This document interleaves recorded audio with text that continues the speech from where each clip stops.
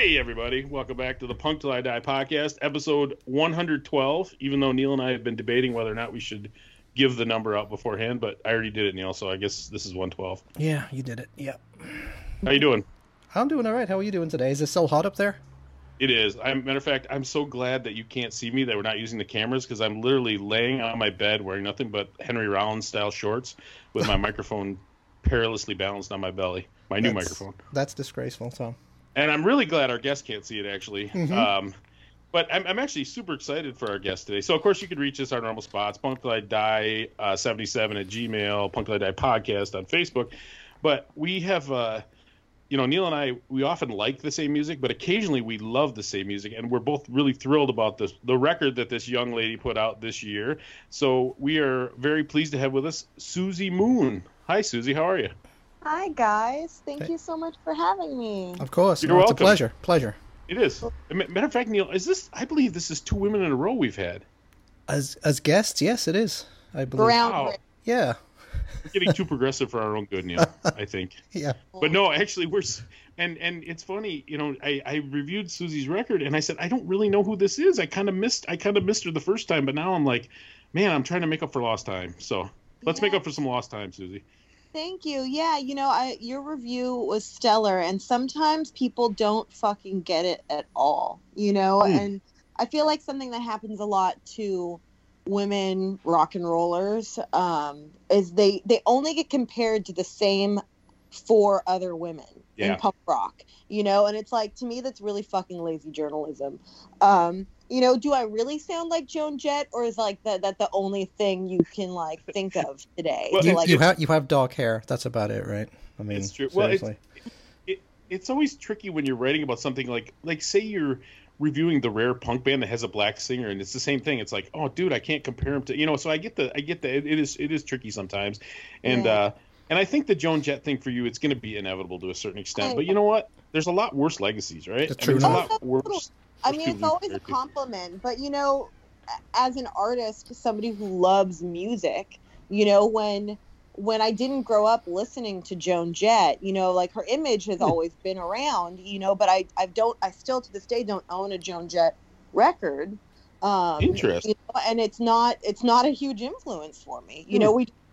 We coexist in the same fucking universe, Sure. But to be compared to someone that has literally no musical influence on me, but I love MC5 and the fucking Cramps and Iggy. It's like people just assume that because you're a woman, it's got to be Bikini Kill, Joan Jett, the Distillers, or Courtney Love. That's it.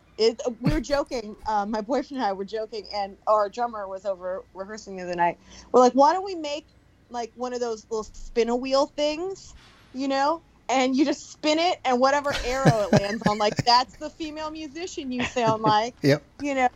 Do a cover. It's to, quote unquote, women in music that we only get compared to other female artists when there are so many just across the board different types of songwriters and players out there that the thread, the quilt of your life, there's so much more to it than that. So I'll fucking bull. You started singing when you were very young. I mean, you started playing in the band very young. I mean, who did you want to be? Did you want to be Iggy? I mean, did you want to be? I mean, was there a person you had in mind? Bowie, Iggy? Was there, or was it just, or not one single person? Yeah, very early on, I was exposed really only to the Cramps and Dwayne Peters. I mean, I still want to be Dwayne Peters when I grow up, minus the drug stuff and the weird right-wing stuff. His ranting, yeah. But what an incredible performer, have you guys ever seen him live? I never have. I have, and also being a very old skateboarder like him. I mean, I go back to the skateboarding days to 78, 79 with him as the Master of Disaster. So I mean, that guy's been a nutcase forever, Yeah, I love that shit. And I saw him a lot because we were signed to his label. I didn't know who he was when I was 15, and we signed the label. Just all of a sudden that was a part of my life, was this guy Dwayne that we worked with. But I got to see him, and when he was still with Corey Parks too. And the two of them, if you could fuse those two together, And then like I wanted to be like that, you know, the fucking the way she dressed, but the way he was, you know, one of those people that's like fucking free on stage, you know. There's like the freedom that comes with watching them where they don't give a fuck. And I could never take my eyes off him. I just thought that confidence was like the coolest thing ever. But you know, I was like 10 years old in 2000, so I saw the Spice Girls and I saw Britney Spears and Hanson, like pop music and pop performance. You know, I mean, those people work really fucking hard. The music might not be as deep, but the people behind those songs, those are songwriters, and those are incredible songs too. You know, and I think you're allowed to be, you know, to pull your influence from all different kinds of things. At that age, that's the stuff that was popular. You know, when I was a fucking kid, Limp Bizkit was huge. You know, and that's just the era I happened to grow up in. You know, and so if it wasn't for my sister, I probably wouldn't have been exposed to the harder punk stuff. But I got thrown right into that, and it was like, okay, let's fucking go. Like, I'm done cheerleading. I want on my face and fuck up my hair and rat it out with my comb and like scare people. Hey, you know. I'll tell you this. I think the Spice Girls probably have done more for feminism than the Screaming Females ever will. So you know, there you go. Maybe. No, seriously. I mean, this, you know, my daughter loved the Spice Girls when she was little, so, you know, I kind of grew to appreciate them, too, after watching that damn movie like 1,000 times. Oh, my God, I saw that movie in the theater like 5 times. Yep. Of course, Ginger Spice was my favorite, you know, the sassy one. But they were all incredible, and, yeah, that was something that I was exposed to very early on, was that girl power Right, thing, exactly, you know? And it didn't have to be punk rock. It was just seeing that there were groups of women out there that were friends and that were going after their dream and were the biggest thing in the world, you know? So that had a big effect on me. But also Texas Terry. I mean, you guys know Texas Terry Bomb? Yep. Sure do. Yeah. Yeah. She called me like her little sister, because we played a lot of shows together in Orange County, and I was, you know, young, but I had bright red hair also. Not because of Terry, but I discovered red hair, and then we started playing together. And she's like, "You're my little sister." I'm like, "You're the fucking coolest person." Like, I just want to hang around you. Like, she was really cool. But I don't think most 15-year-olds get exposed to that like stuff, you know. So you mentioned your sister, obviously. So to pick up on that thread, so your sister was in the band. I want to say it wrong every time, right? So it's Civet. Civet, like Chevette. That's right, Civet. Yeah. So your sister started playing a band when she was a teenager, also. Mm-hmm. And that's how you got, and eventually you ended up in the band with her. I did, yeah. She actually started the band herself when she was 15. Oh, okay. Growing up in Long Beach, the high school that we both went to, but we're 5 years apart in age. Okay. When she was going to school, there were a bunch of punk bands. Like, I don't know if you guys are familiar with Clip 45. Oh, yeah. Yeah, like that was like the rival cool guy band, right, at her high school. Really? And she was like, fuck this. Like, I'm going to start an all-girl band because these guys think they're hot shit. You know, but they were all friends, but it was like this, like, no, I can fucking do it too attitude. You know, my sister was just the coolest person. I still, you know, talk to her every single day and admire her so much. But I remember, you know, dropping her off at school in the morning, and she'd be wearing these giant vintage gowns, and like her hair was like all ratted up, and she had dark eye makeup on and covered in rhinestones. And she would go to high school like that, like a demented punk rock princess, you know? That's amazing. Yeah, and I wanted to be her more than anything in the whole fucking world. So we were really close. You know, my mom made it a point for her to, like, you know, spend time with me, and she would take me to shows, take me to backyard shows, fucking punk shows at little houses, all kinds of things, you know, that, like, I wouldn't have known how to get into that. She ushered me in before I even had a chance, you know, to really discover it for myself. It was like, no, this is just what we do. And hanging out, you know, all the time with her and her friends. They used to rehearse. Civet used to rehearse in the living room of our house in Long Beach. and we'd have parties there and stuff. And one day she just gave me a guitar and was like, you need to do this with me. I need a teammate. And I sucked really bad, right? Like, I didn't really have the thing, like that natural ability. But then I realized, like a few months later, like when I got really pissed off at guitar, that, you know, when I air guitar, I do it the opposite direction, left-handed. Like, dude, I think maybe I can't play this right-handed guitar. I guess, well, I'm left-handed, right? Isn't that a thing? And she's like, oh, yeah. And she, like, strung it upside down for me, and, like, the gates open, you know? Jimi Hendrix style, huh? Yeah, I just wasn't as bad as I thought I was. So I'll tell you. So what years were you active in that band then? Yeah, I guess 2004, 2005 to about 2011. And you guys, what was Dwayne's labeled? I know we've had other, because what was that? Because like Smogtown put out records on Disaster. Okay, that's right. Yeah. And you guys also had records on Hellcat or something, right? A bigger label. That came afterwards. You know, just, I don't know if manifesting is even what you could call it when you didn't know what manifesting was, you know, but I kind of just had this like hair up my ass that like everything was possible. And I used to email people, I'd find their email addresses online and I'd just send them messages. Hey, my name is Susie. I'm in this band. Pay attention to me. And I started writing Chris LaSalle, who worked really closely with Tim Armstrong, you know, hey, I'm in this band Savette. Hey, I'm in this band Savette. Hi, blah, blah, blah, blah, blah. You know, like just, I wasn't afraid to do that stuff when I was that age. I guess you just, you don't like the pride, you know, like. Sure. Yeah. And, I met this girl who, you know, happened to be Tim's personal assistant at that time. Met her at a random ass bowling party, and I've kind of always been like the social person. You know, my sister, she pulls back. She's got the more mysterious front woman thing going on, and I'm like, I want to be friends with every fucking single person. Like I love talking to people and meeting new people, and that's put me in a lot of interesting situations over the years where, you know, you're not really asking for anything, but because, you know, that connection in punk rock, you do want to help each other. I want to help people want to help me. You know what I mean? Definitely.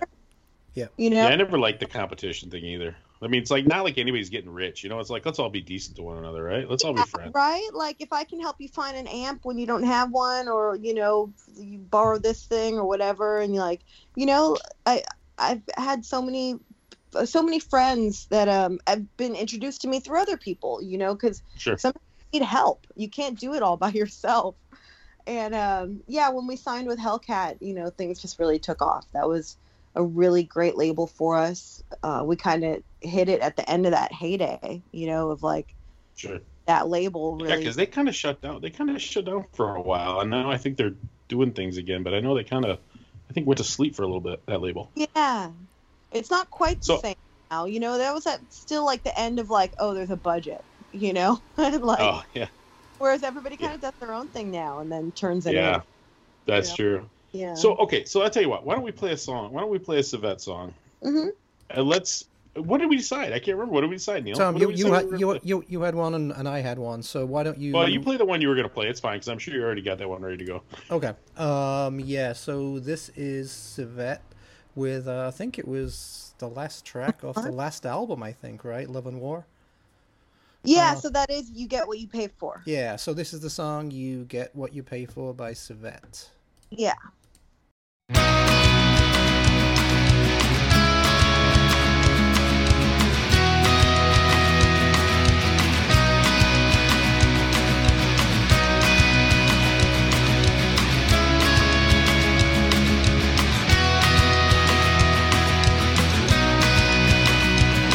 Last seen that bus up on Hollywood and Vine when a man with a watch came and gave me some time. Time to reflect, time to reveal. In his rose gold eyes, things became so clear.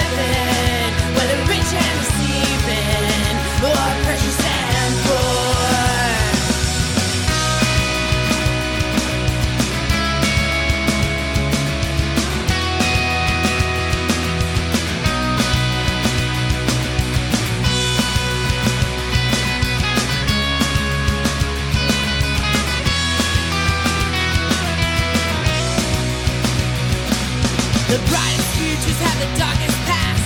Broken spirit will never last. And all us folks deserve a second chance, 'cause no one told us the simple fact that you get what you pay for. You get what you're given. You never ask why. Somewhere there's a life that's worth living, whether rich and deceiving or precious and poor. You're gonna get what you pay for, what you give. You're gonna get what you pay for. You're gonna get what you give. It's right and you will start to see there's more to life than just this. You're gonna get back what you put out. You're gonna finally get what you dream about. Try and you will start to see the beauty in life is living free. Get what you pay for. Get what you give.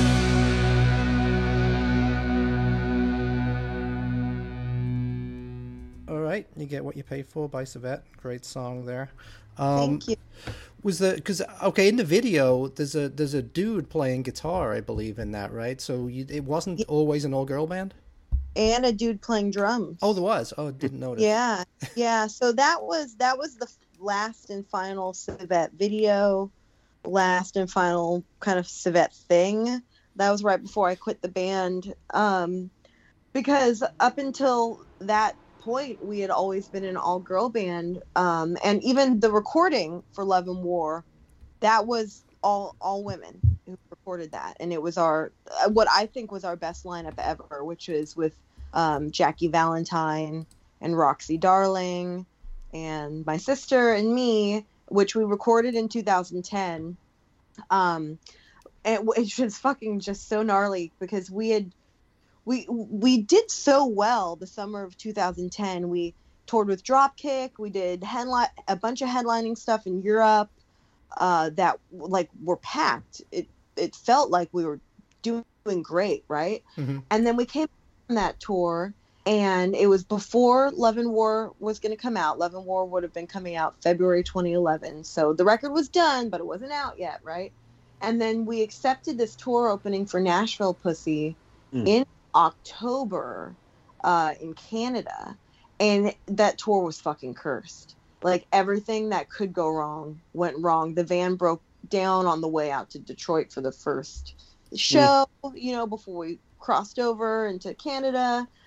We weren't getting paid enough. We didn't have enough food to eat. It was either eat, sleep in the van, or don't eat and sleep in a hotel, and at that point, like, we should have been doing better. Somewhere, somehow, business stuff wasn't being handled correctly. Because we should have been getting paid more to do that tour, or we shouldn't have fucking done that tour. And I think it's really important as a band to know when to say no to something, because something a tour like that can really fuck you. You don't have to say yes to everything. You need to say yes to what's right for you and what makes sense. But that tour killed the band, and we were in Vancouver. It was just awful. Tension was high. Nobody was really getting along. We just come off of like the most rock star summer tour, to come back and play this shit. Like, it was awful. And in Vancouver, we finished our set, and like 2 hours later, it was like, where's Roxy and Jackie? Where did they go? And the note in the van, and they just left. They just went to the airport and left my sister and I. It's the Betty Blowtorch story, Neil. Yeah, it is. It sounds just like Betty Blowtorch. That, yeah, it that does. would happen. Yeah, exactly the same. Wow, exactly the same. Yeah, I don't understand that. They left all their gear with us, and we had 2 weeks left of shows. So my sister and I, we drove to Seattle, which thankfully my grandma was still alive and had a home in Seattle. So we kind of like hunkered down there for a couple days and called this guy Nate from LA that we were friends with, and this girl Amy that we were friends with, but we'd never played with them before, right? And they show up and we do one day, like 12 hours worth of rehearsals, and then get back on the road to finish the. Wow. And it was so awful, you guys. At least you got a couple of home cooked meals at Grandma's house. Yeah, right? you did. Exactly. Yeah, we did. Honestly, I think I was emotionally eating, like, by that point. It was just sad and fucking stuffing my face with everything at Grandma's house. It was like, life hurts. Yeah, we're supposed to be making money, goddammit. We're stars. Yeah. You know, and even though it was really nice of those two people to come up and do the tour with us, we sounded like shit. You know, you can't fake that connection with people. You know, they're not actually invested in the band, and they're not professional fill-in people either. They're friends who did us a favor by showing up to do this, but it's not the band that I joined. And to be playing those songs after doing so well for so many years and to just sound like such a shit version, it was embarrassing. And I was just fucking getting blackout drunk every night and ignoring everybody and trying to just get on with it, you know. But after getting really fucked up in Sacramento, we were almost back to LA, right? There was like one more show. I just woke up in the van and Liza was driving straight home and passing like the next gig, and she's like, we're done. We're done. And I'm like, oh my God, thank God. I can't do it anymore. I need to go home, you know? And we talked about it. We took some time off. We talked about it. We had the new record that was coming out. Love and War was set to come out in a few months, right? And I was like, why don't we let's not just put in like new chicks in the band and call it the same band when it's not the same fucking band anymore, Liza. And this is bullshit. I'm sick of living this lie. You know, you can't just put in new people and pretend like it's like, oh, we're all family. You know, it's stupid. And I was like, what if we just get some guys who hit really hard and will back us up and, you know, have fun, change the dynamic, try to have a good time, you know? And we did that. And, well, my sister ended up marrying our drummer. Yep. And now I have 2 nephews. And it's actually kind of the fucking coolest thing ever, because if none of that had happened, like, we wouldn't have called guys in and she wouldn't have married him, you know, and like been living this new chapter of her life that is like fucking awesome and exactly what she wanted, you know. And it's just really weird how, you know, that turned out that way. We did one tour together in Europe with Roger Murray and the Disasters, but I was just done after that point, you know. It wasn't the band I wanted to be in anymore. And considering that I didn't finish high school, like I graduated early, so I didn't do any high school stuff. And my whole teenage experience was touring, you know, and not really doing anything normal. I decided that I needed to see if I like was a functioning member of society, and I needed to get like my own apartment and get away from everyone that I knew in music and just do something else creative, you know, because I am a creative. I knew that, but I didn't really know what else I was good at. So I went to film school for a little while and quit Civet. And that actually led me back to music, funnily enough. Does your sister still play music? Or is she like a not Susie Homewrecker or Susie Homemaker at this point? Susie Homemaker, love it. Yes. Yeah, all moms are superheroes, right? No, I don't disagree. Much shit. I'm really proud of her. She's doing exactly what she wants to be doing. She is doing stuff that helps the world. I promised her I would always just never really say too much about where she is or what she's up to. Okay. Fair enough. But she's really happy, and we talk every single day. You know? That's good. There you go. That's awesome. She's Can't get So that obviously so you went to film school, and then at some point you you took a break kind of. Well, so hold on, Tom. Oh, sorry. Should we play another Civet song, because it seems like that's kind of done, so maybe we should play the song. I was gonna say I was gonna try to get into the next band, Neil, but that's good too. Let's do that. That's fine. Whatever. No, it's all good. Like we don't have a script, you know. We just roll. I like that. Exactly. And you are very forthcoming, so it's super easy. We just sit here. Yep. And just sit here and sweat. So, all right. So what was? This one was your choice. Yeah. You want to come on? Yep, come on. I want to be your girl because I love the Stooges, the little Stooges riff. Okay, now which album is that off? I think it's off Love and War. Honestly, I don't know. Come on, I want to be your girl. Yes, it's a full track. Okay, cool. Okay. So you'll definitely recognize the riff a little bit, one part of the riff. So it's cool. Yep. Yeah. So Savette with "Come On, I Wanna Be Your Girl."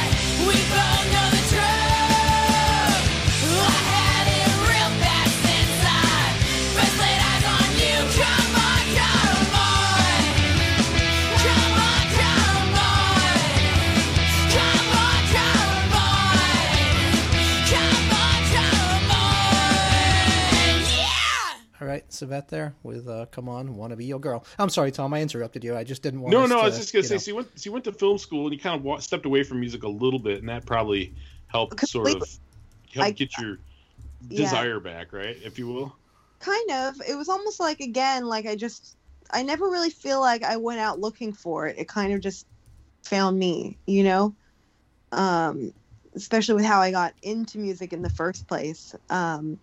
But actually, Danny Harrower, she went by Heroin in the band. She was an old Savette drummer who played on Hell Hath No Fury. Mm. Actually, that's a lie. Josh Freese played on Hell Hath No Fury, but that's supposed to be a secret. I say, what band hasn't he played on? I know, right? Yeah, he's remarkable.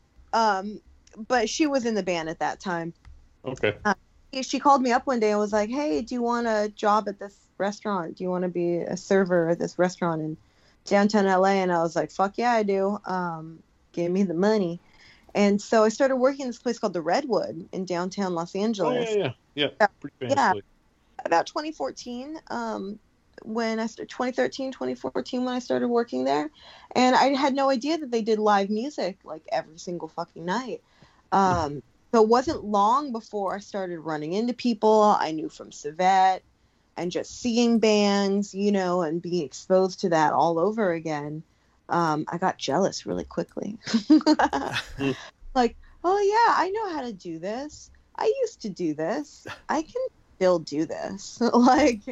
And so I picked up my guitar for the first time in like, 3 years, I don't know. And I finally started writing again. And that's where I kind of met, like, you know, all the guys that helped me get Turbulent Hearts started, people to record demos and stuff with. I worked there for almost 5 years, and just really, that was such a big part of Turbulent Hearts. We were like, you know, a part of the Redwood. I even have a song called Redwood Nights, you know? Yeah, I saw that video today, as a matter of fact, yeah. Thank you, which is actually, the film school stuff came in handy because I ended up just directing and editing all my own videos, you know? Because why not? Like, why spend the money on shit like that when that was the best thing about film school. I didn't really like how, like, Hollywood is, like, super vanilla. It's all got to be the same story, but, like, wrapped in a different outfit. I was like, let's do art stuff. Let's be dirty and weird and show boobs and stuff. This class is boring. So yeah, I ended up, you know, I was like, well, shit, okay, I'm going to make this band, and I'm going to do a video for this band, and then I'm going to turn it in at school and see I'm winning, like 2 times, which is what I started doing. And that's where I practiced my editing skills, was really on music videos and stuff. So, like, Panic, you know, I directed and edited that, and there's one called Sailor and Never Getting Over You, and then Redwood Nights, and then there's some B-side songs that came out last year that I did both the videos for in quarantine, you know. Well, yeah, I'm all about DIY. It's interesting because when I look at the Turbulent Hearts page on Discogs, it's all there isn't that much, and it's all over the place. So I don't know, is it complete? Or I mean, did you guys do a real album, or because all they have is a compilation, and I don't know if that's correct or not. Yeah, so what we did was we only released 3 EPs, 5 songs each, and then 1 like double-sided single, you know. There was a label in England called Head Check Records that approached me in 2017, and they wanted to re-release the 3 EPs as one package, which I called a 3P. And so they did that, and they made CDs, and they got us over to England for the first time, which was really cool. And then they pressed a vinyl for us with 2 songs as well. So there was never an actual full length, but technically the three EPs, they do make an album together. Sure. It's kind of weird. Like, we're like the least likely to have a greatest hits record, but it's like it's just, you know, it's like, here's the 15 fucking tunes, you know. And when we did the vinyl with Head Check Records, we had gone in to do a 4th EP, so we had 4 songs, but they didn't fit really together. You know, sometimes that happens. It just they didn't fit together, so we ended up splitting them up. And then I was bored last year when we entered the pandemic, so I was like, well, let me press 2 of these songs to a cassette and do artwork for this and make videos, you know. And it's great when you can milk stuff. Like, so, you know? So you're working at the Redwood Bar. Just curious. You're working at the Redwood Bar for like 5 years. Yeah. And I know Hollywood is full of people whose careers have kind of gone up and down over the years. So I think it might not be unusual to see somebody working in the service industry that maybe was sort of famous. But did you get recognized a lot? I mean, you had videos out. You had toured the world. Were you getting... Yeah, but I don't really feel like it's like, or recognized, right? As they would say. There you go. I love that. Never heard that before. That's good. Yeah. That's good. I love people, you know, so like that's exciting and cool and never embarrassing. I mean, we all have had to fucking work, roll up your sleeve. Everybody should work in the service industry at some point, you know. And I just loved running into people or being, you know, recognized for being in Civet. It's like, cool, well, now let's play a show together, you know. What's your fucking band? There you go. Let's do it. I mean, Turbulent Hearts played a lot of shows. We were a really busy band. We played everywhere and anywhere for as long as we were together, and we made a shitload of friends. And I thought you were going to say a shitload of money. I was going to say, that's good. Good for you. No. I, you know, spent all of my extra money on that band. You know, I've pretty much funded, you know, Mhm. all of the recordings, all of the merch, all of the everything, and been my own manager since that band got started. But I mean, that's an investment I've been making, you know, for a long time now, and I'm rich in a lot of other ways. You know, I've gotten to do really cool shit in my life. Oh, definitely. And, Yeah, definitely. you Well, know, you I toured don't the world before you toured the world before you were 20. I mean, that's pretty like pretty who does? amazing, right? Yeah, super cool. I mean, You usually you have to join the Navy or something to do that. I'm very happy I didn't have to. There do you that. And I got to play dress up while seeing the world. go.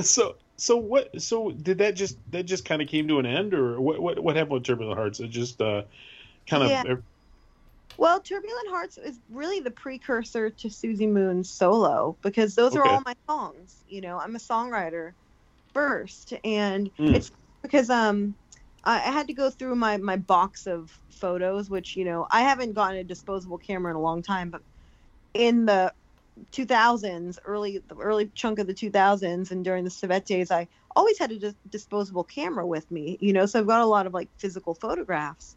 And there's a picture of me in my bedroom when I'm 15, and behind me, there's this fake flyer that I made. Susie Q, debut solo release live at the Roxy Theater in Hollywood. So, like, I don't know if I was manifesting, like, consciously, but there was all this stuff that I really aspired to do at a young age that I'm pretty sure I just willed it to be by, like, always believing that it was totally possible, you know? Nothing seemed too far out of reach, and I've always wanted to be like front and center, you know, because I do have my own message, my own style of, you know, what I do, the way I want to wrap it up and present it to people, the vision, you know, I've had that since I was a kid. I've always loved performing.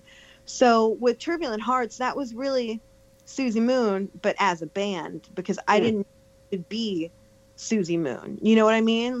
Like, to me, that was like pop star realm, or like you got to be like old to like do that and like break off. But I needed a band to establish that I could fuck shit up, you know, and play nice with others too. And it's so important to collaborate with people, and I got so much better playing with those guys. But really, in the Turbulent Hearts days, even though I had two dudes who were like my main guys who recorded everything with me, because of them being quite a bit older than me at the time and in different stages of life, you know, they couldn't play every show. They Sure. didn't go to Europe with me, you know. they couldn't really tour or anything like that. Yeah, they couldn't. They had grown-up jobs, and I'm like, what the fuck is that? Why would you want a grown-up job? Hello, rock and roll, make believe, it's so much fun. Oh yeah, I'm like broke and like living on the edge all the time, but like I'm so happy. So I counted 16 different people who played with me in Turbulent Hearts in the 6 years that we were together, whether it was for, you know, 2 shows where they filled in, or someone random who came to England with me, or someone I met in Europe who just did one rehearsal and play, you know, like. And then finally in 2018, I went to England by myself because none of my guys from America could come with me. And I played with a bass player I had only met the year before on tour, and then his friend. So I was trusting him that his friend could play drums for me, you know, because I wasn't going to turn down another slot at Rebellion Festival or, you know, these fucking shows that I was getting offered in the UK.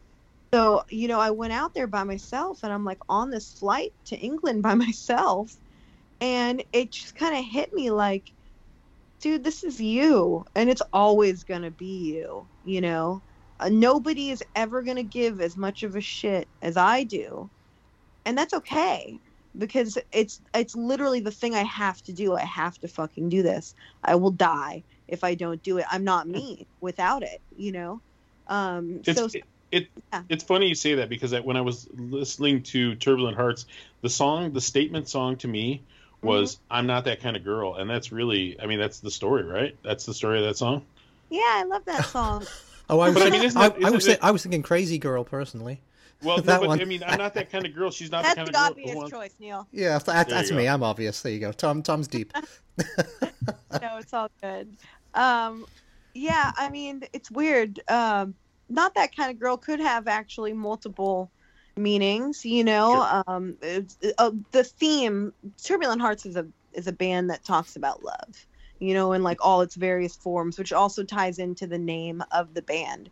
I got that name Turbulent Hearts from a Khalil Gibran book called Spirits Rebellious that I found in a thrift store in Northern California when I was on tour Savette when I was 16, and he's now one of my favorite authors, and I've collected his books, you know, anytime I find like an old copy, you know, of something like The Prophet or so I remember reading the story about, you know, this guy who's in love with, you know, his 15-year-old princess, you know, slave girlfriend, and she's in love with the fucking, you know, the guy who works in the field who she's not supposed to even talk to.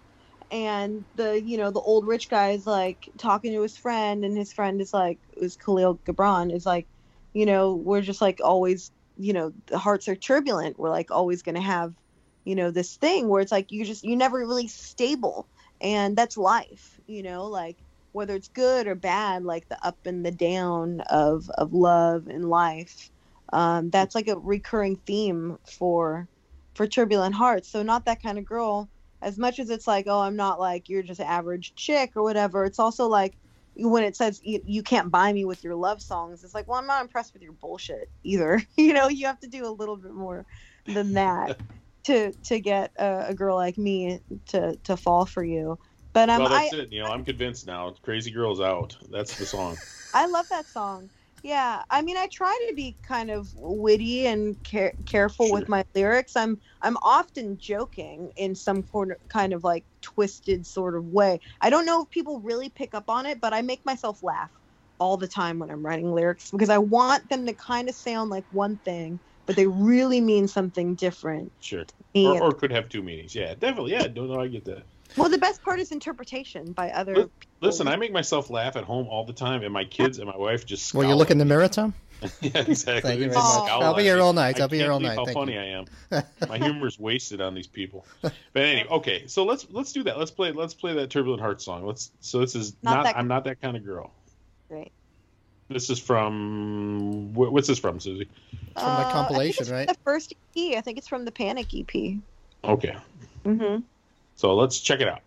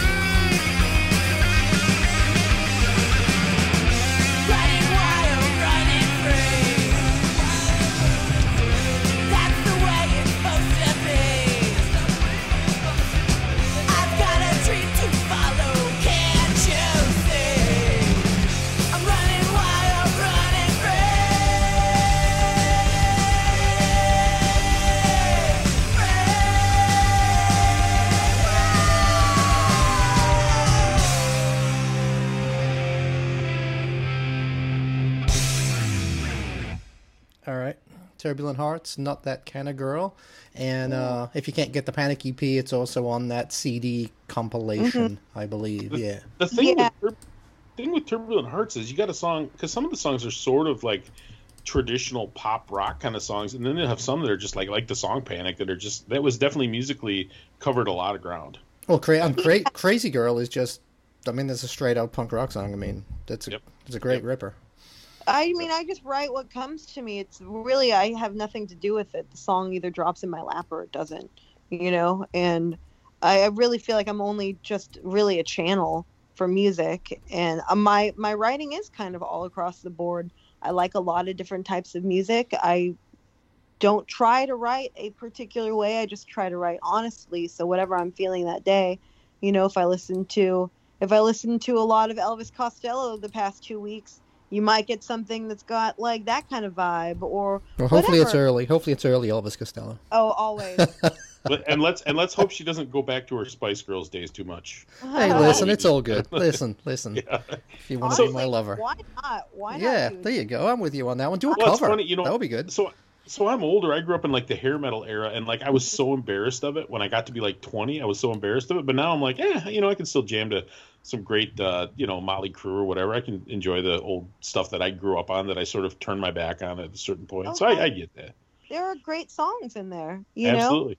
And I mean, you're not gonna love everybody's entire album, Sure. discography. But that's the great thing about music. There are these nuggets of awesomeness all over the place, and I think it's totally cool to like whatever the fuck you want to like. Seriously, a punk rock version of "Wannabe" would be pretty damn cool, I think. There you go. Let's do it, Neil. Let's do it. All right, but you guys are my backup dancers. There you go. Amazing. So Tom, you might need to put on a shirt though, bro. Yeah, please, for everybody, man, for everybody. That Chris Farley Saturday Night Live skit where he's like trying to get the Chippendales job against Swayze. All right, so one thing that surprised me when we reached out is that you are currently on the East Coast, the quintessential California girl. Now you don't have to tell us where you are. You don't have to give your address for every creep on the planet or anything. But how did you find yourself on the East Coast? Yeah, I'm actually not ashamed to say that I'm in DC area. Okay. Right now. My boyfriend's from around here. Okay. And we met at Punk Rock Bowling when our bands played the same stage on the same day, 2019. And to me, he looks like a California boy. He's like tall, blonde, hell of a guitar player. And we just hit it off, and spent the whole weekend hanging out, watching bands together. And I was like, finally, somebody who's not intimidated by me.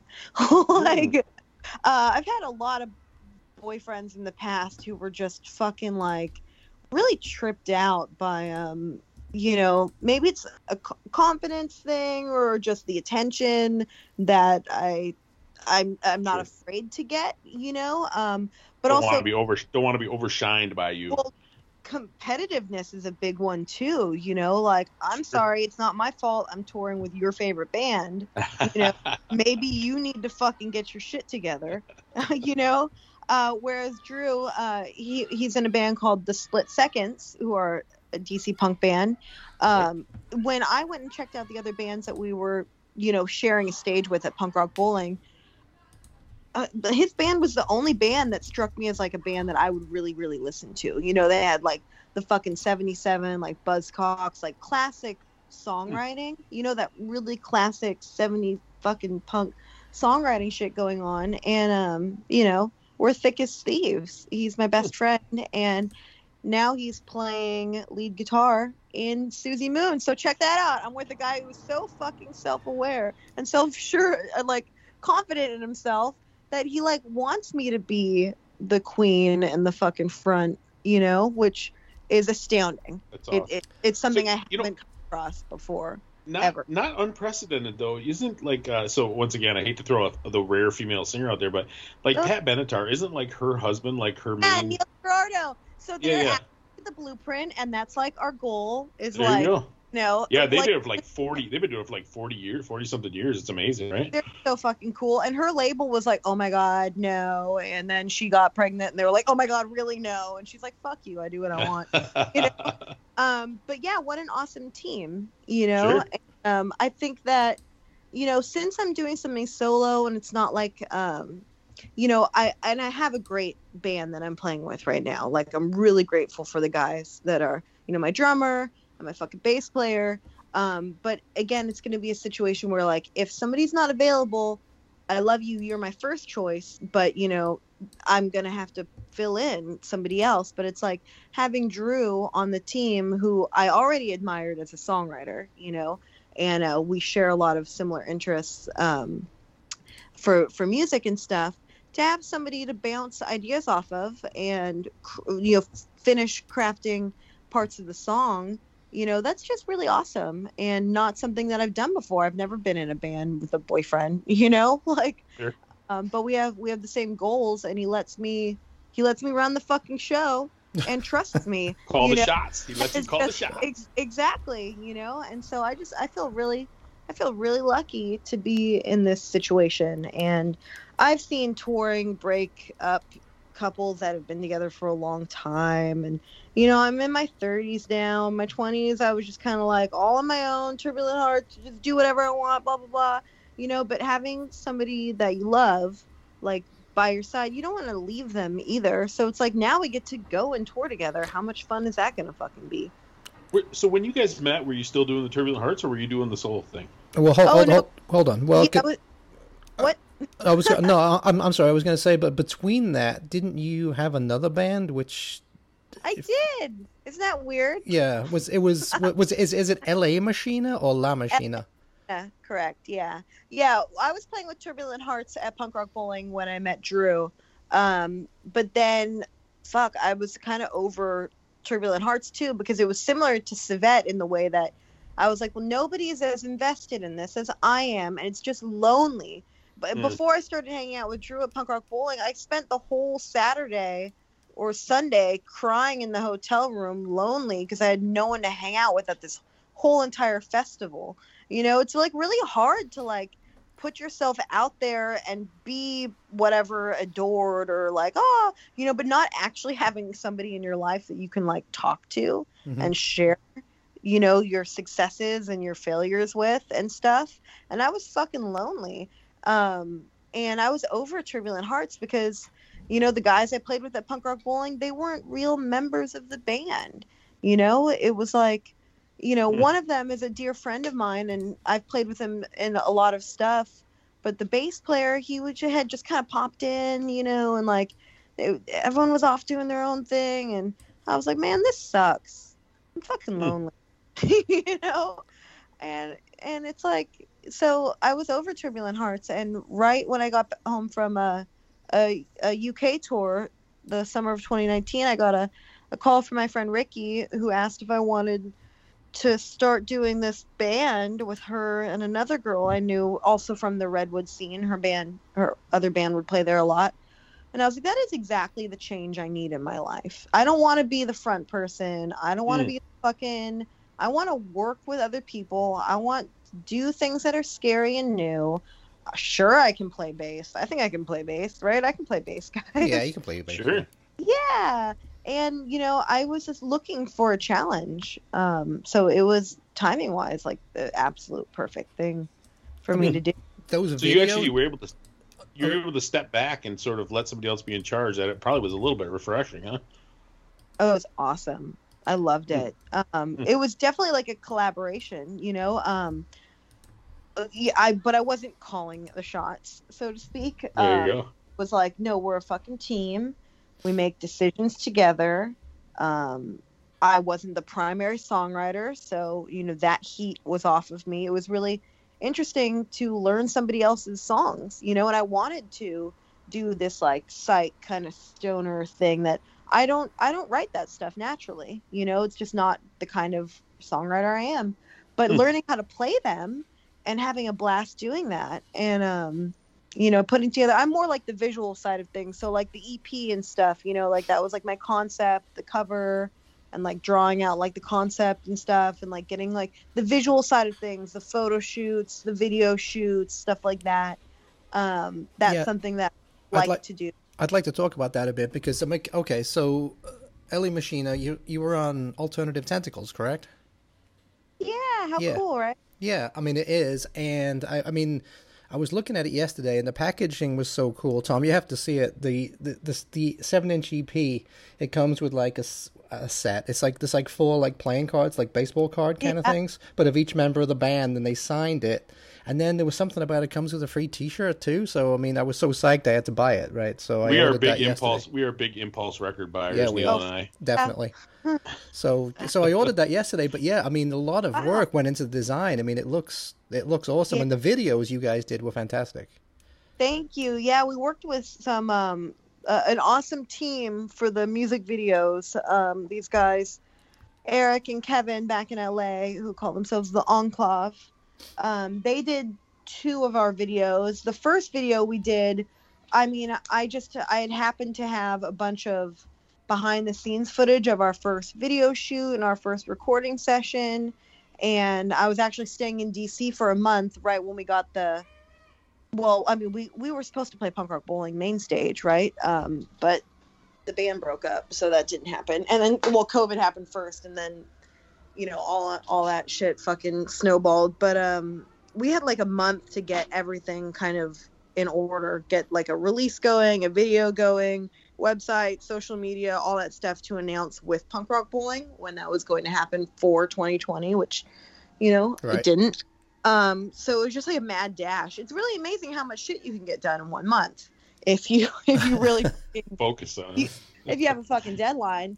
But yeah, for me, like a lot of times it's this visual that comes first. Like I see like, okay, it's got to be like, red and the fucking robot faces and we're all wearing these things, and then like the inside I want like, because I love album artwork, other people's artwork, I'm always looking at the inside of records and how that art is done, and I think it's just such an important extension of the music to have cool packaging. I definitely agree. Yeah, I agree with that 100%. Too, like, and that's, I mean, it's so important. So I was really happy that, the girls like were down with that and went along with the vision stuff, because I think we put together something really nice. It's unfortunate the band crashed and burned, but also I think it was meant to be. So no fucking harm. No, was it just because of COVID or was it something else? No, it was something else. Okay. Yeah. That's code for stop asking questions. That's for off the air. Yeah. Should we try to jam a song by them in, Neil? Do you have a favorite you want? I do. I love that song "Go" and the video is fantastic and the song is fun too. Is that okay or not? Oh hell yeah. Okay.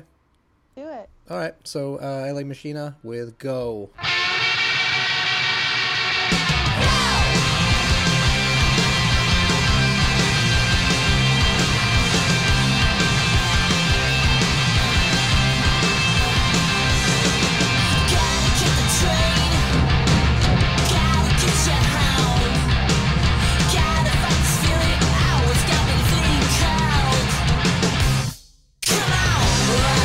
Confusion, on the mass confusion.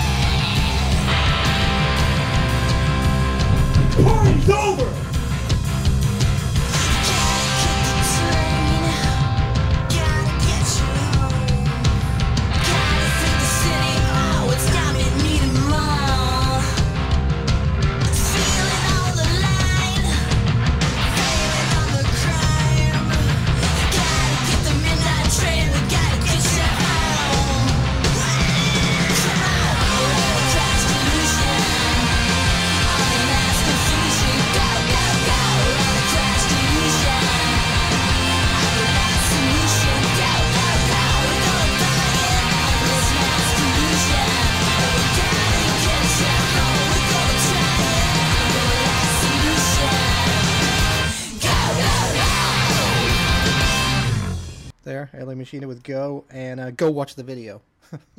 Go on YouTube and watch the video. Actually, watch all the videos because they're fun as hell. It looked like you had a blast making those, all kinds of costumes and shit. Did. Yeah, we had so much fun. That band had so much potential.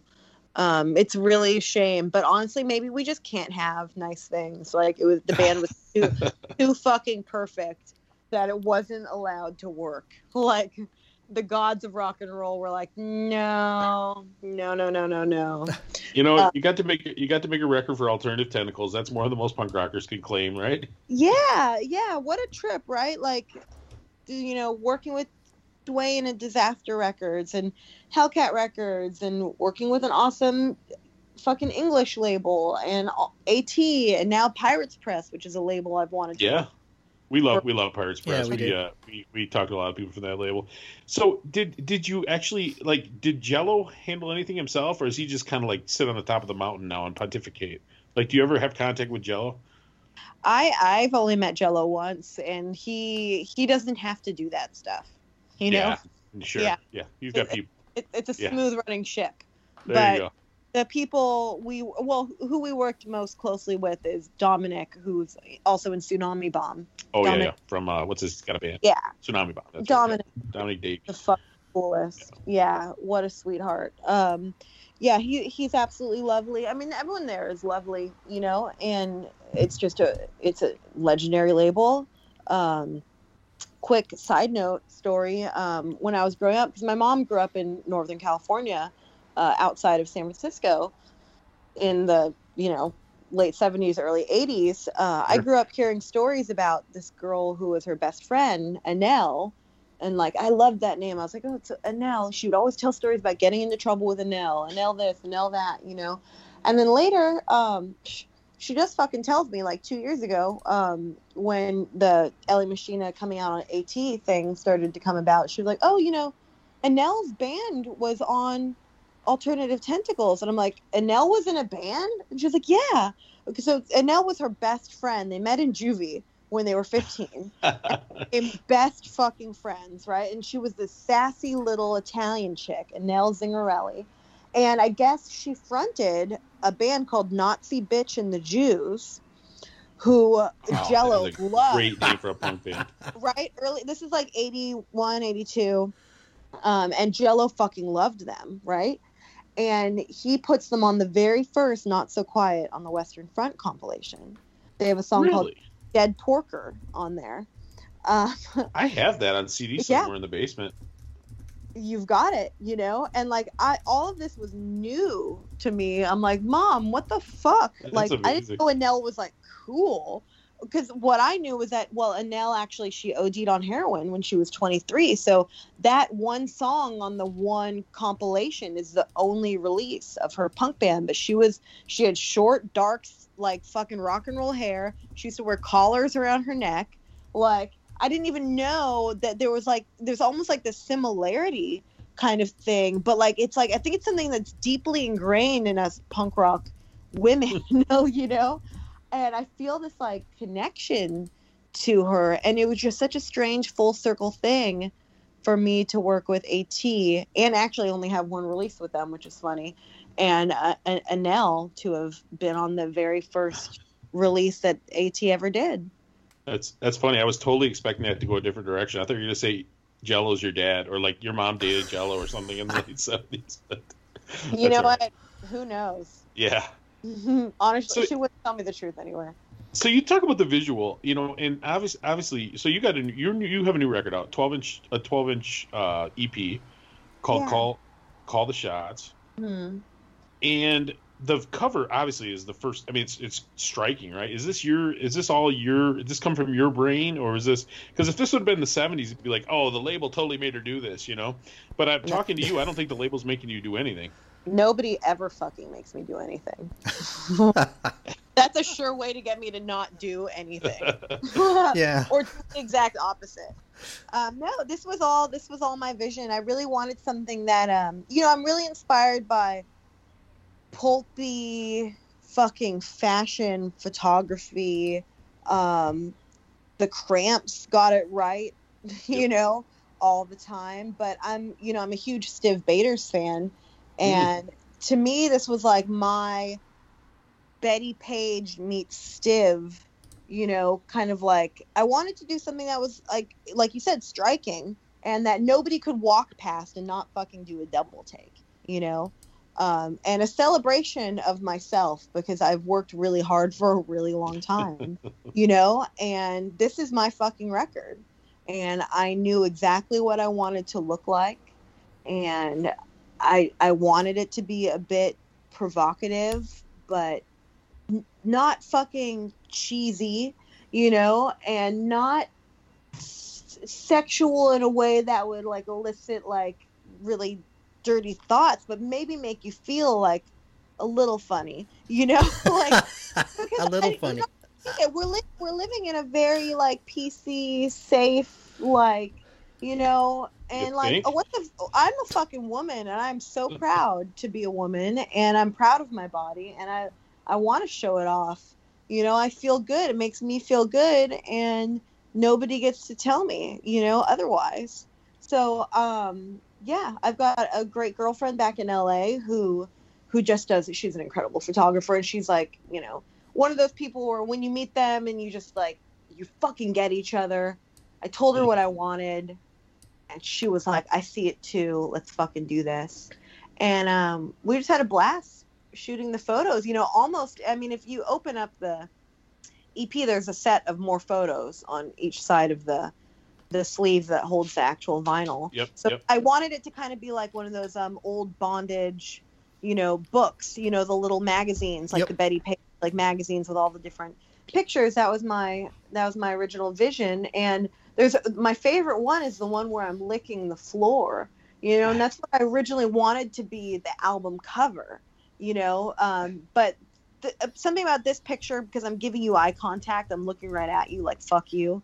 I think that that was just the stronger photo and won out, you know, in the end. But I'm doing a second EP with Pirates before my next full length comes out. And the second EP it's going to complement this first EP. They're going to be kind of like a set, like they belong together, you know. But they're different, yet they have a similar spirit to them. So I'm really excited. I'm shooting that in August, and that's the thing that gets me so excited. I'm all about outfits. I'm all about the visual. I want to make something that makes me proud. And when I'm fucking 80 and showing my grandchildren, you know, I was fucking cool like once a long time ago, you know, you could be cool too. Just do it. Yeah, I mean, it's all in good fun, right? Sure. Like, I mean, I'm having a blast. No, I actually really appreciate it, because in this, like you were saying, in these times of political correctness and all that kind of crap, you don't see a record cover like this. Not that there's anything wrong with it, of course not, but I'm just saying, Well, it really stands out because of that. How It many really times have we stands said, out. Neil, we miss punk being provocative? Yep. Everybody's afraid to be provocative. 100%. You know what I mean? It's like all the greatest punk records of all time push you out of your comfort zone. That's just how it is. They need to push you out of your comfort zone a little bit. So I appreciate it too. And I tell you what, and I said it when in my review, I said the only thing I don't like about this is that there's only 3 songs. I Yeah. know. Yep. But it's a beautiful package. You know, we always rave about Pirates Press. They always do such a nice job in that stuff. But I guess the good news is, with only 3 songs, we could actually talk about each song before we play it. Yeah, we can. So the first, and it's funny because like 2 of the 3 songs definitely seem like lover scorn songs, right? So who are these songs about? Well, you're Is it Dave probably Coulier? Is it the same guy that Canadian woman wrote all those songs about? Weirdo. Sorry, I'm sorry. Only people like in their mid 40s are going to get that Alanis Morissette reference, but that's Yep. all right. I got it. I know. There you go. I get it. It's really funny. No, actually, you are mistaken, because Oh, am I? Okay. yeah. Special Place in Hell is a love song. Mm. Yeah, I wrote it for Drew after I met him at Punk Rock Bowling. Hell is Los Angeles. Ah. And I was trying to convince him to come out to LA. And I was just being a little sassy, you know, because we had just met. And I don't know if you've been to Punk Rock Bowling, but everybody goes and hangs out at the Circle Bar at the Nugget. at 4 Okay. a.m. Yeah, give You us know? some hints because we're going for the first time this year. Yeah, we're actually going to be there this year. So For the Circle Bar at the Nugget. you need to come play the pool. You need to come play one of the pool parties, Susie. I think that would be you would be perfect for the pool parties. My Perfect. phone number hasn't changed. I'm just waiting for a call. Stern brothers, listen up. Sean Stern, you hear this? They know. All Let's right. not bother them. Yeah. Ever. Um, Uh-oh. There's a story there. yeah, no, I respect them. They're busy. They work so hard. I can't imagine the stress and the work that goes. Especially into after the last year, that right? off, Last year, such a cluster. Yeah. I will, leave them alone. right. And so, I was hanging out with Drew at the Circle Bar, and I knew a lot of people at Punk Rock Bowling because a lot of them are from LA, and that's just because a lot of musicians live in LA, and so I know them Sure. from other things like a real bowling league or like just seeing each other at shows over the last 10 years or whatever, and I was trying to convince him so hard that he needed to move to LA, and like show him like, look at this person, this thing and that thing, and like just come out, and then like it's just fun, it's crazy. And but I was being a little teasing too to him, and so in my own way, that first verse is like, when I say everybody's wrong except for you, right? Literally, his band Split Seconds has a song called Everybody's Wrong. So that was my way of being like, everybody's wrong except for you, right? You little flirt. Look at you. God, Oh, yeah. Lord. Oh yeah. And so it's actually a love song. And at the end, when I say "and it's with me," it's like, come out here and experience this. This is a crazy place. And the second verse is all about just watching your back when you're in a city like LA. There are a lot of emotional vampires, and people who might, prey on you because you have something to offer them, So yeah, it's really not a lover scorn song at all. Oh, interesting. Well, Yeah. there you go. Let's all let's right. play that. Spin that Let's disc. spin it. Let's spin that tune. Yeah. Woo. Talk it in, Tom. Or So Susie. this is Either one. Mhm. so this is this is the first track off the EP, and it was like the lead single, and there's a video for this also, right? Yes. And it's a Special Place in Hell. It's a rocker. It's a revved up rocker. Thanks.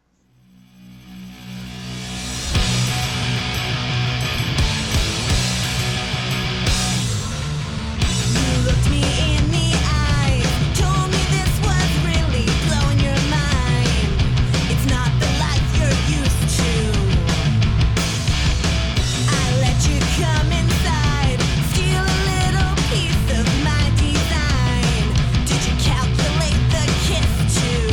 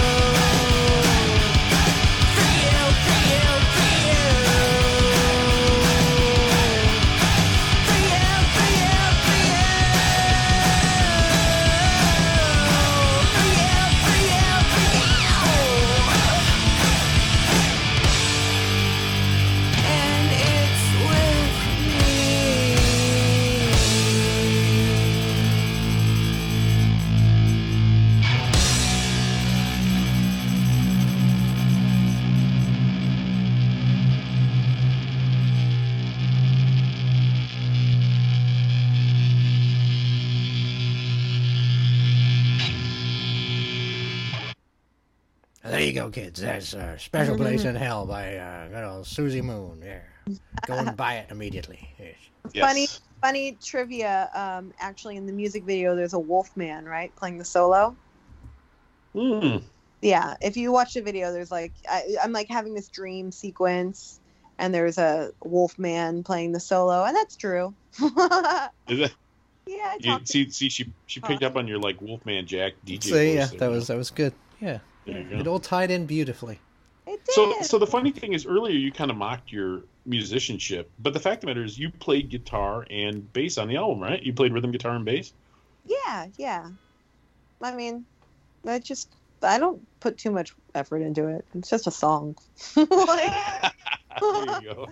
Keep it simple. I don't believe you for a second. After talking to you for over an hour now, I don't believe you for a second. But that's all right.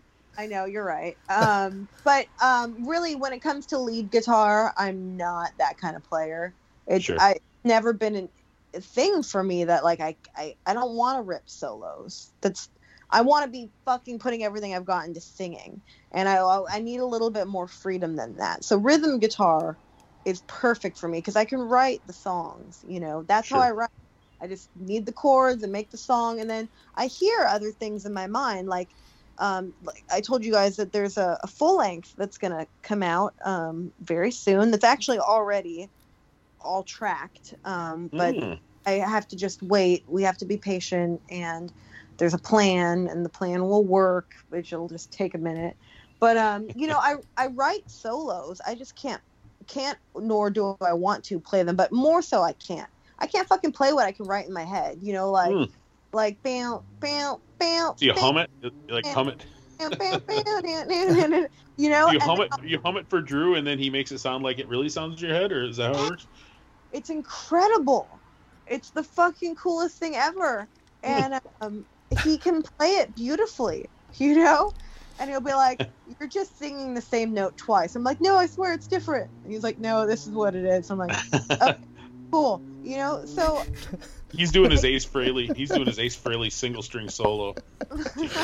Note to self. Learn lead guitar immediately. Yeah, there you go. So, but that is funny. So who played the piano on the record? Oh, that was me.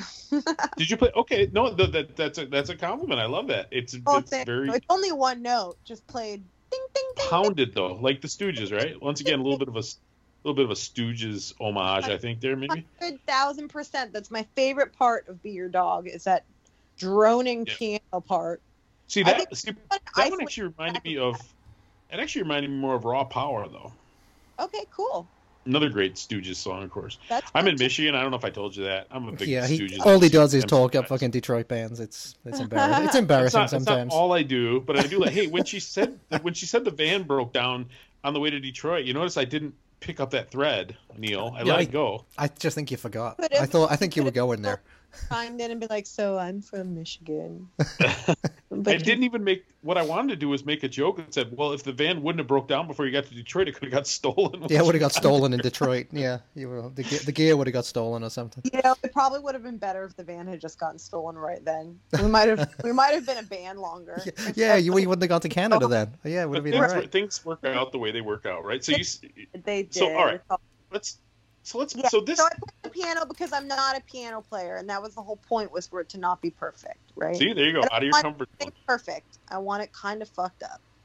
So this song is definitely. I mean, this song, Neil, you know the CP. I mean, it's 3 songs. I literally put it on. It's on. All 3 songs are on both sides of the record. You just push play over and over again, right? I mean, it's one of those things you listen to it 5 times in a row. So this one, cool. It definitely, like I said, reminds me of Raw Power to a certain extent, but this is like your definitive statement, right? Which song, Tom? Which song are you talking about? It's called I'm Not a Man. I'm Not a Man, right. Yes. Yeah. Is this a song you've been working your whole career towards writing? No. No? Amazing. Are you kidding? This was the easiest song to write. I mean, how perfect is that rhyme? You know? Like, literally, I just came up with the one rhyme, and then the rest of it was just fun. I just wrote, you know. I'm trying to make her the next Bob Dylan here. Yeah, don't give away the magic, Susie. What are you doing? I'm trying to make her the next Bob Dylan, and she won't even take Johnny Ramone. Listen, Tom, here's the problem. The problem is that people expect it to have this fucking deep meaning, and the whole point is that it doesn't. Does everything have to have such a fucking deep meaning that I'm gonna sit here on and like, no, it's a song. It's a catchy song. It was easy to write because I am not a man and I do not give a damn. It rhymes. It's fun to sing. See, Tom. I'm in the business of writing songs, and that one doesn't have more meaning to me than anything else. I want people to take from it what they want to, but I think this is the song that you're gonna have to play at every single show ever for the rest of your life. I think this song is your Cats in the Cradle. I think you're never gonna be able to play a show without playing it. I absolutely love this song. It's a blast to play, and when I play it, I feel really, really good, and I feel powerful, and I feel strong. But it was as we can tell from the video. Yeah, Mrs. Jim Rat, look at you. Yeah. Well, yeah. There's actually the video was inspired by a girlfriend of mine who did a punk rock workout video, and had Civette's music on it as a soundtrack, and she was actually murdered last year by an ex-boyfriend who had stalked her and had been abusive to her when they were together. So it's really in memoriam to her, because it was just really fucking tragic the way she passed away. So I wanted to honor her by doing that. And, that's kind of part of my thing too, is like with the cover shoot for Call the Shots and with this video, like maybe these aren't things that maybe people are really doing in punk rock these days, and I'm just not afraid to be myself. And if there's something I want to do visually, I think I'm punk enough to do it and not give a fuck, like that it's punk enough for somebody else. If that makes any sense.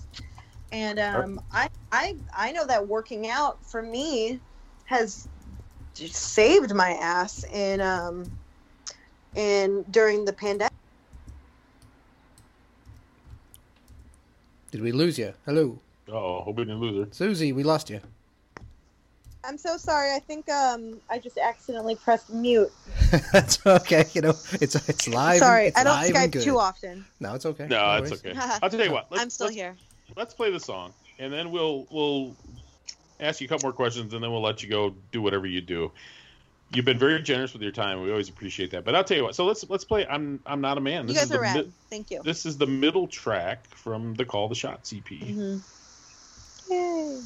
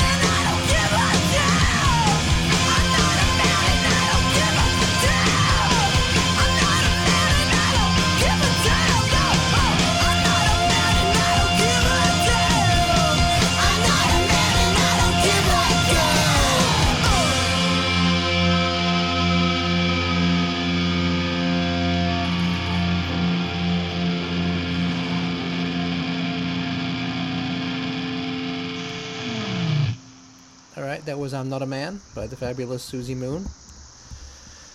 So you were talking earlier, Susie, about you used the Susie Homewrecker name for a few years, and like are you having a hard time shaking it to some people? Well, it's just funny because people do remember that, which is totally fine. But I never called myself that. Actually, this is a name that my sister came up with for me. And when I joined Civette, she was like, "We need to give you a punk rock name." And I'm like, "Okay, give me a couple days and I'll think of something," right? And then the next day she comes back, "Okay, you're Susie Homewrecker." And I'm like, "No, I hate that." And she's like, no, that's it. And I was like, "No, I don't like that at all. Please let me pick something else." She's like, "Well, it's already on the website." So and that's what older sisters do, right? Your older siblings just fucking sometimes make the decision for you, and I couldn't get rid of it. People loved it though, I don't feel like it's really an accurate reflection of who I am, but it definitely works, and I don't have any problem being referenced as that. I mean, I've been going by Susie Moon though since about 2012, so I think most people know me as that.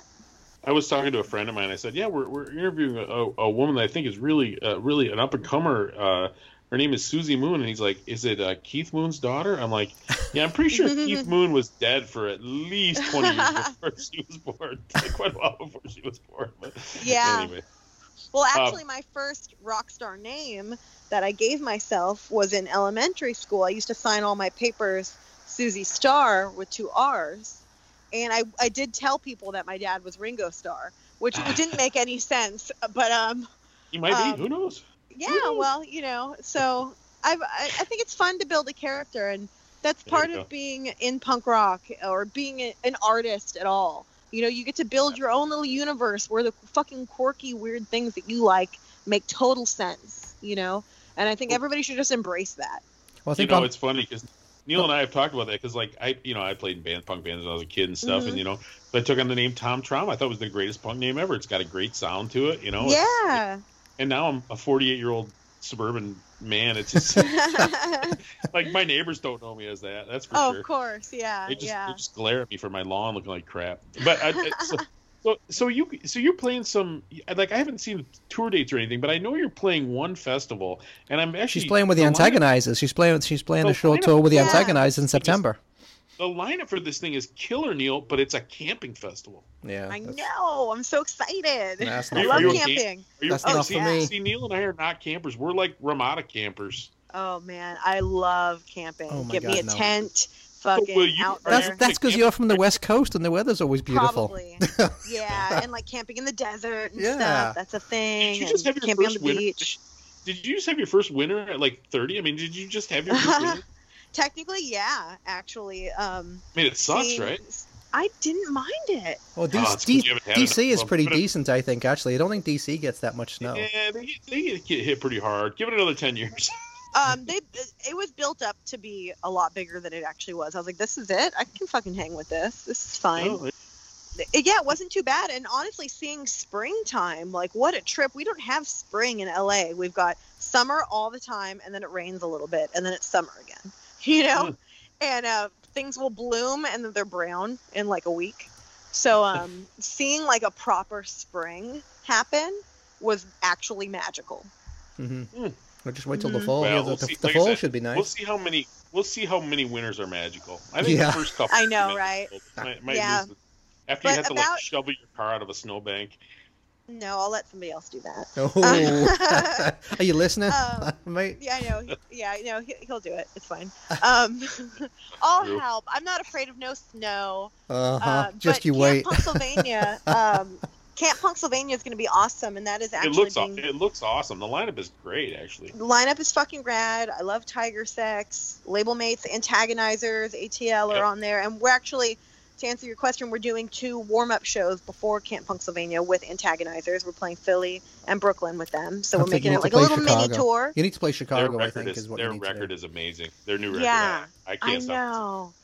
They're so good, and it's been great to just meet them, and like, that family thing with a label. Like, that's another reason why labels are so awesome and important. It builds the community, and Pirates Press is doing that so fucking right. You know, they pick really great bands, and everybody's got something to say in their own way, you know, and they let us have creative control, and they support that and are super fucking encouraging. Like, I've wanted to be on Pirates for years, and to finally be a part of that crew is a dream come true. Like, I can't think of another label situation that could ever be better for me, you know? I'm glad to hear that. Like I said, we have we talked to a lot of their bands. They branched out quite a bit, you know, because I definitely, when I first started following the label, it was all like what you'd call street punk, really, right? Or like kind of modern oi stuff. Yeah. They're sort of all over the place, but most all of it has an aesthetic that's pretty cool, I must say. Yeah, you like know it's part of the Pirates brand. Yeah, exactly. They pick good shit, and they release like these beautiful. The product is so cool. Yeah, that's the niceness really of high quality. having that direct contact with the factory. We actually had Skipper on talking about making records. That was kind of interesting too. Yeah, we did. I know. I want to listen to that. I saw that in your yeah, he's episodes. definitely a pro at going through the record making process, and a lot of people listen to us. That's why we say, come on our show, you'll sell a few records, because it's all old guys who still buy vinyl. So yeah, it's like without a doubt. Yeah. Exactly. Hey, Richard, you're gonna want that new Susie Moon record. Yep. Anyway. Yeah, sure. And also earlier, you guys were talking about the Turbulent Hearts, the 3P. We were talking about that. And if anybody out there wants a physical copy of the CD, I have a box of them. So just reach out to me directly, send me a fucking Instagram message, and I'll figure out how to get one to you. Sweet. I just want people to have the stuff. There you go. Excellent. Yeah. So I'll tell you what. So I am curious about that camp. So that camping thing looks really cool. And I think now, if I'm not mistaken, isn't Camp Pennsylvania? It's women are running that thing, right? Yeah, it is. It's Laura and Terry. They have their own company, Riot Squad Media, and this is the first year of Camp Pennsylvania. So it's a big deal for them to be throwing this. Originally, it was going to be last year, 2020. Yep. But because they couldn't do it, I think this extra preparation, you know, has actually been in its own way. The headliners are much bigger this year than what they were hoping to do last year. Last year was definitely going to be more kind of local, regional type bands. So it looks like an awesome thing. Well, I'll tell you what, you put in a good word with them to us. Maybe we should have them on so they can explain the allure. Good. They would love that. They should explain the allure of camping to us. Yeah, I'm not buying that, but you know, I'll still go. Like, it's got a little bit of that like crusty folk punk thing going on, right? Ooh, Picture stop now, please. Hanging out, a real community thing. Instead of just leaving the show, it's like you have an opportunity to really hang out and make new friends and meet the other bands. Like, we're camping overnight, we're hanging out. You know, I have friends that go to Muddy Roots, which is down in Tennessee, and they say if you go once, you'll go every year. That it's just so amazing, and I do get the appeal of that. Plus, like, this one I think is BYOB, so you know, because we're going to punk rock bowling. Well, we're going to spend $500 a piece on booze, you know. Oh, yeah. And at these kind of things, you just drag a bunch of cases in the back of the station wagon or whatever. I mean, I'm a practical man at the end of the day, you know. Yeah, you could do a little bartering, like, oh man, you know, I'll trade you this hot dog for that fucking, you know, exactly, can of PBR. I'm gonna say trade you this 12 pack of Natty Light for your new record. Guys, I have to say, you ain't selling me on this at all. No, well, I'll tell you what. All right, listen. What Neil? I don't want to cut you off. So if you have any questions, I'm gonna let you go ahead, and I'm probably gonna let Susie go have her dinner. No, I don't think so. Actually, I think we covered pretty much everything. Susie, what else? Abby, do you have something else that you would like to share? Because this is the time where we turn the microphone over to you. Yeah. Oh yeah. Thank you. Well, first of all, you guys are awesome, and this has been really fun. So thank you for giving me, you know. You're more than welcome. It was a pleasure talking to you, honestly. Yep. Yeah, super cool. I love making friends in punk rock. The community is so awesome, you know, and it's world fucking wide. You say that now, but wait till we're camped next to you and we're up all night. Just yes, I'm asking where the hotel is. Yeah, exactly. How much is it going to cost me for an Uber ride? Anyway, I'm sorry. Yeah, no, it's all good. I'm going back into the studio early August to record the second EP that's going to probably come out around March 2022. And then there's already a full length that's going to follow that up in July.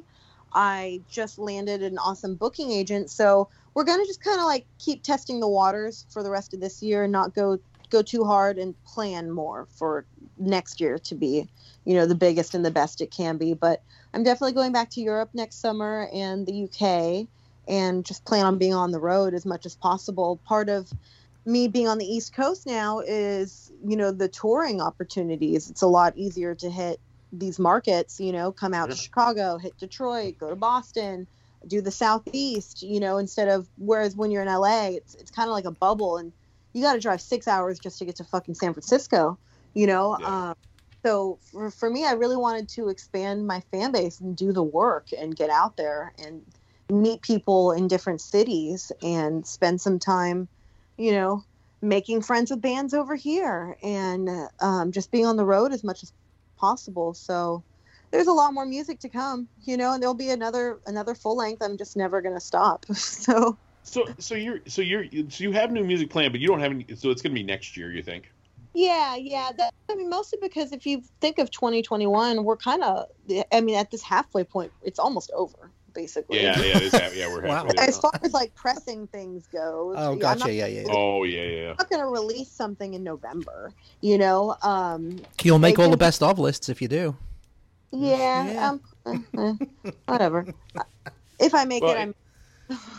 It's just such a tease, those 3 songs. So when you play live now, I mean, do you do a bunch of covers, or do you are you playing? You're gonna be playing your new stuff? A lot of your new.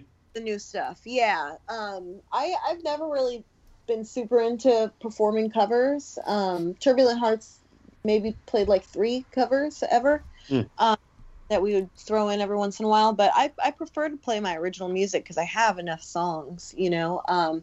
So that I've got the 3 from Call the Shots, and then 3 more from it'll be called Animal, the next EP, and then the full length is called Dumb and in Love, and there's 10 songs there. So I mean, that's already 16 tunes.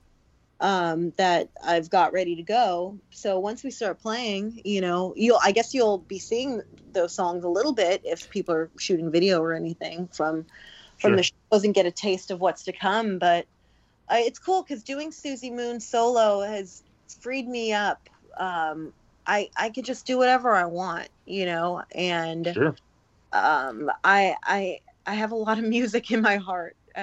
So it's exciting to just explore this and own it. I mean, it's scary too, you know, because now if somebody doesn't like it, I'm the only one that gets blamed.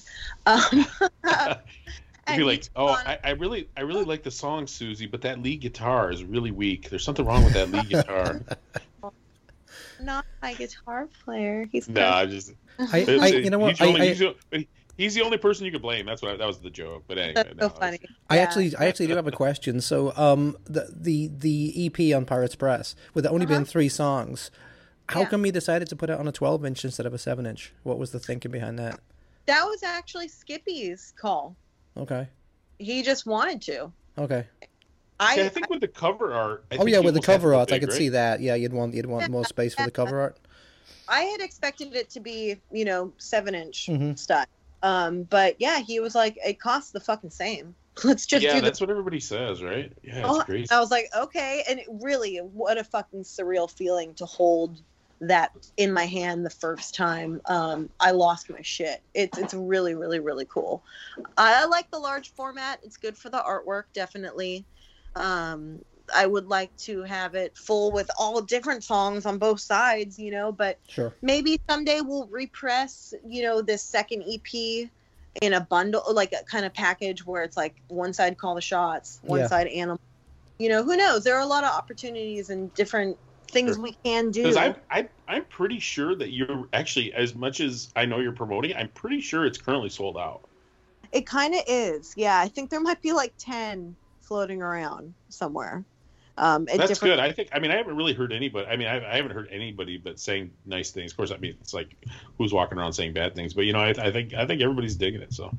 Yeah, for the most part. I mean, my goal was to just sell the 200 blue out. You know, that was my big goal. Oh man, if we sell 200, if we just sell out of the pre-sale, that'll make the label really happy. And then I'm getting, you know, texts from them. There's only 30 left in our warehouse. There's only 10 left in our warehouse. There's only 2 left in our warehouse. You know, let's fucking repress it. So all of that, you know, it happened really quickly. It was such a buildup, right? To do the art, get the songs in, do the videos, promote, and then we basically sold out of the physical product in like 25 days. So it's like a roller coaster, right? You just beep, beep, beep, beep, beep, beep, beep, and then beep, and it's like, now I need to do the next thing because I can't slow down. I can't stop. I like have to keep working. I want to keep working. This is my favorite thing in the world to do. I feel really lucky to get to bring my crazy ideas to life and to get to sing and to share my music with people. I'm like the luckiest girl in the world. So as long as there's people out there who want to listen to it, I will keep fucking doing it. The cool thing about Pirates Press is they'll keep just doing different versions of it. Like the next one will be like white and black with red nosebleed splatter or something, It'll be like just all kinds of crazy variations. Yep. I already picked, I've got some plans, I guess. Oh, okay. Oh, we won't spoil the surprise. Yeah, all we right. Spoil it, but there's stuff. There's going to be a lot of cool stuff, and they want their artists to keep putting out new interesting things for the vinyl lovers out there. That's what's great about them. Yeah, it's one of the things that's great about them. Yeah. Well, I think we should play out with the last song off the EP, right? Which is "Nothing to Me." Nothing to me. So is this not a lover scorn song either? This is actually a fuck you lover There scorn. you go. Oh, At least who's I got this one. to? I got one right, Neil. Come on. 1 out of 3, not bad. If I were playing baseball, I'd be an all-star. Yeah, just about some nobody. So, Oh boy, Dave Burn. Coulier. it's Dave Coulier. Dave Coulier. Coulier. Yeah. I'm gonna keep hitting that joke till it lands. Damn it. Yeah. Hilarious. Who was It's great, though. who was that Carly Simon song about? Shit. Wasn't that Warren Beatty? Warren Beatty. Yeah, there you go. Now we're really going I back thought it in was time. James Taylor. No, it was Warren Beatty, supposedly. You're so Yeah. vain. Yeah. But You're so she vain. would never actually tell though. No. Yeah, she kind of like flirted with it, like, oh well, yeah, maybe this or maybe that. Susie will never tell either until after we say goodbye, and then she'll tell us the truth about all these songs. Yeah, stay on the air after we say goodbye. Yeah, exactly. We'll get the real truth out of you. But no, let's close with that. Nothing to me. One of those cool songs that literally just wrote itself in 10 minutes. There you go. A ripper. It's Another fun. ripper. You're making it sound too easy, Susie, to tell you the truth. You're like, I it just know, came right? to me. Okay, it just came to me in 2 minutes. It's all good. She plucked Cool. it from the air. Yeah. I really believe that as a songwriter, you just have to be open and willing and available to take the songs out of the. I mean, it could have been me or somebody else that grabbed it that day, But I had my guitar out, so. Oh, you go. There you go. There you go. Yeah. Well, thank you so much for coming on. You've been awesome. You've been a fantastic guest. Too. This is fun. We all got to hang out in person sometime. Love it. Absolutely. Yeah, yeah. And and you know what? When that full length's ready, I'm sure we'll have a bunch more stuff to talk about. So. Yep. Sure. Well- Yeah, I would love to talk more about those songs because this the full length has been a long time coming. Like one of the songs on the full length is actually 7 years old. Wow. One of the first songs I wrote for Turbulent Hearts. It didn't fit in Turbulent Hearts, but now I've got this freedom to play with different genres and do different things. So it found its way onto a record finally, and I'm really stoked on that. Sweet. Cool. Yeah. All right. Well, let's Thanks.